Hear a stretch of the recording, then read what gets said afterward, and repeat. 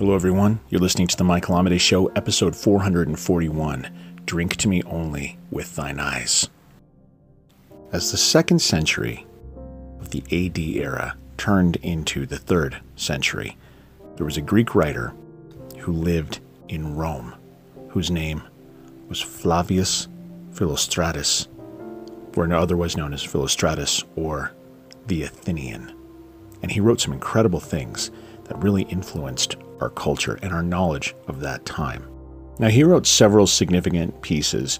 One was called Gymnastikos. It's a treatise dealing with athletic training. Erokos, which means hero, and it's a dialogue on the significance of various heroes in the Trojan War, like Achilles and Hector and Patroclus. And then he also wrote things called like the Lives of the Sophists, which really deal with some of the philosophies and the strategies that are kind of going around at the time. He sat in an inner circle with Empress Julia Domna, which kind of put him in the highest echelon of thought and of influence at the time. But there's one piece of writing that we're going to talk about. He put out a collection of erotic epistles that were very full of, the philosophy of the time. But there's one specific letter, letter 33, that we're going to talk about today. Laid to rest in Westminster Abbey with one of the coolest epitaphs I've ever seen, says, "Oh, rare Ben Jonson," which I love. He is one of the major dramatists and poets of the 17th century. Now, he took Philostratus's letter 33 and almost did a direct translation, although he did some tweaking. It was the letter that most reflected courtly love in this kind of festival of erotic and lustful work from Philostratus. He pulled the courtly piece out, and he decided to use it, and he called it Song to Celia. And Ben Jonson's version goes like this: "Drink to me only with thine eyes, and I will pledge with mine. Or leave a kiss within the cup, and I'll not ask for wine. The thirst that from the soul doth rise, doth ask a drink divine. But might I of Jove's nectar sup, I would not change for thine. I sent thee late a rosy wreath, not so much honoring thee, as giving it a hope that there it could not withered be. But thou thereon didst only breathe, and sent it back to me. Since when it grows and smells, I swear, not of itself, but thee." And the thing I love about this poem is it's really about kind of hidden, kept down intentions, which of course was a big piece of courtly love at the time. But if we think about the lines, "Drink to me only with thine eyes, and I will pledge with mine," we're talking about a secret communication, looks between two people as they drink, possibly in a gathering, right? Or leave a kiss within the cup, and I'll not ask for wine, saying that her kiss is enough sustenance to be able to live, or that he would become drunk by her kiss. The thirst that from the soul doth rise, does ask a drink divine, asking for something divine. This is the thirst I have is for something divine, not something earthly. But might I of Jove's nectar sup, I would not change for thine. This is an interesting line, and there's been some contention as to what this means. Some people believe that he's saying if he was able to receive Jove's nectar. By the way, Jove is another name, of course, at the time for the Greek god, first Zeus, or the Roman god Jupiter, right? Jove is another name. So the nectar of the gods, essentially.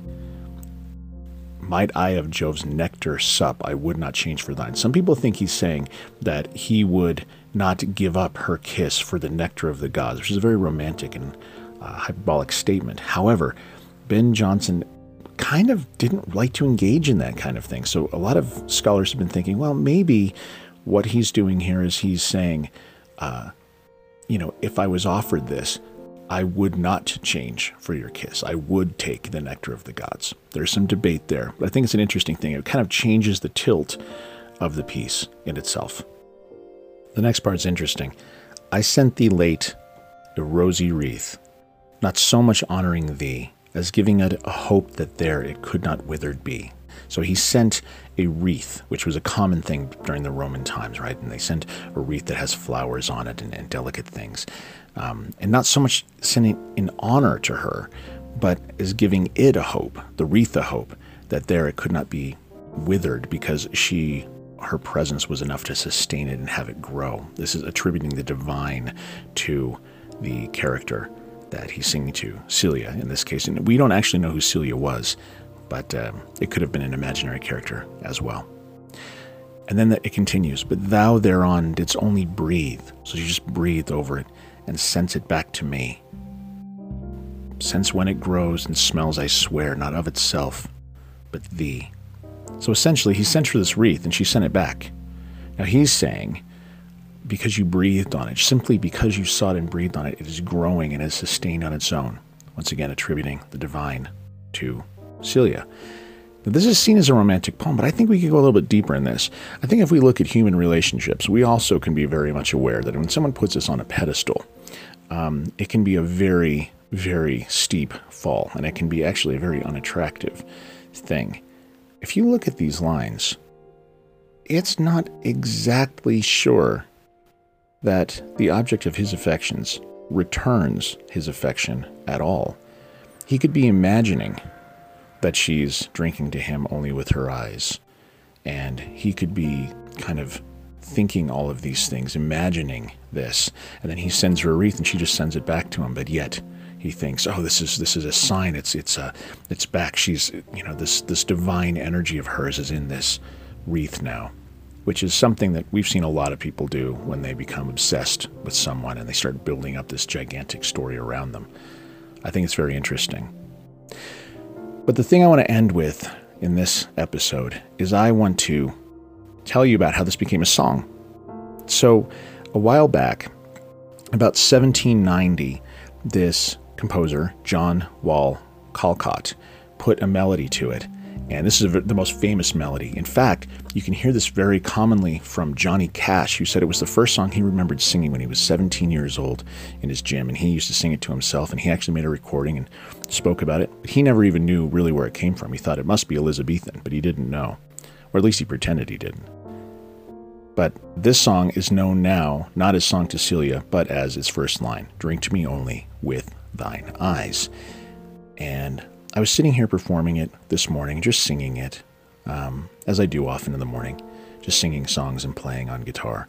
And I figured I would record it and play it for you, and so you'll be able to hear this. So this is Drink to Me Only with Thine Eyes, music by John Wall Callcott, the lyrics by Ben Jonson, who of course was translating and kind of retweaking Philostratus's writing from letter 33 of his erotic epistles or love letters. Hope you enjoy.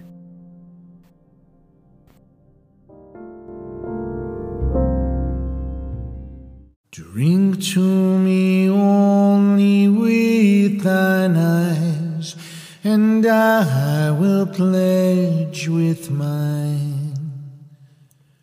Or leave a kiss within the cup, and I'll not ask for wine.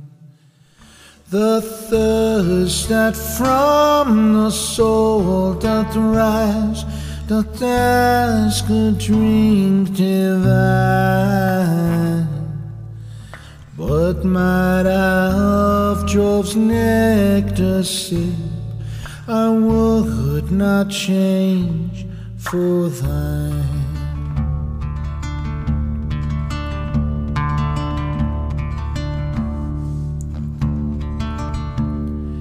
I sent thee little rosy wreath, not so much honoring thee as giving it a hope that there it could not withered be. But thou thereon it only breathe and send it back to me.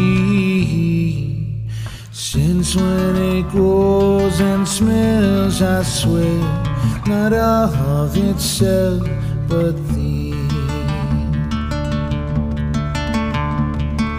Drink to me only with thine eyes, and I will pledge with mine. Or leave a kiss inside the cup, and I'll not ask for wine. the thirst that from the soul doth rise, as ask a drink divine. But might I of Jove's nectar sip, I would not change for thine.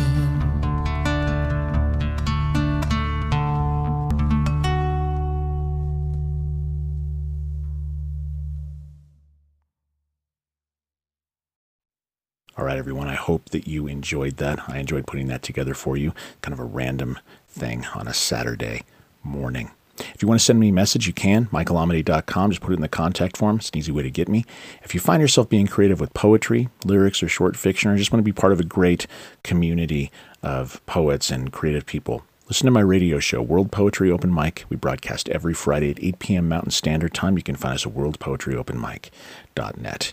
But until next time, for this podcast, which will be tomorrow, keep living authentically and keep living creatively.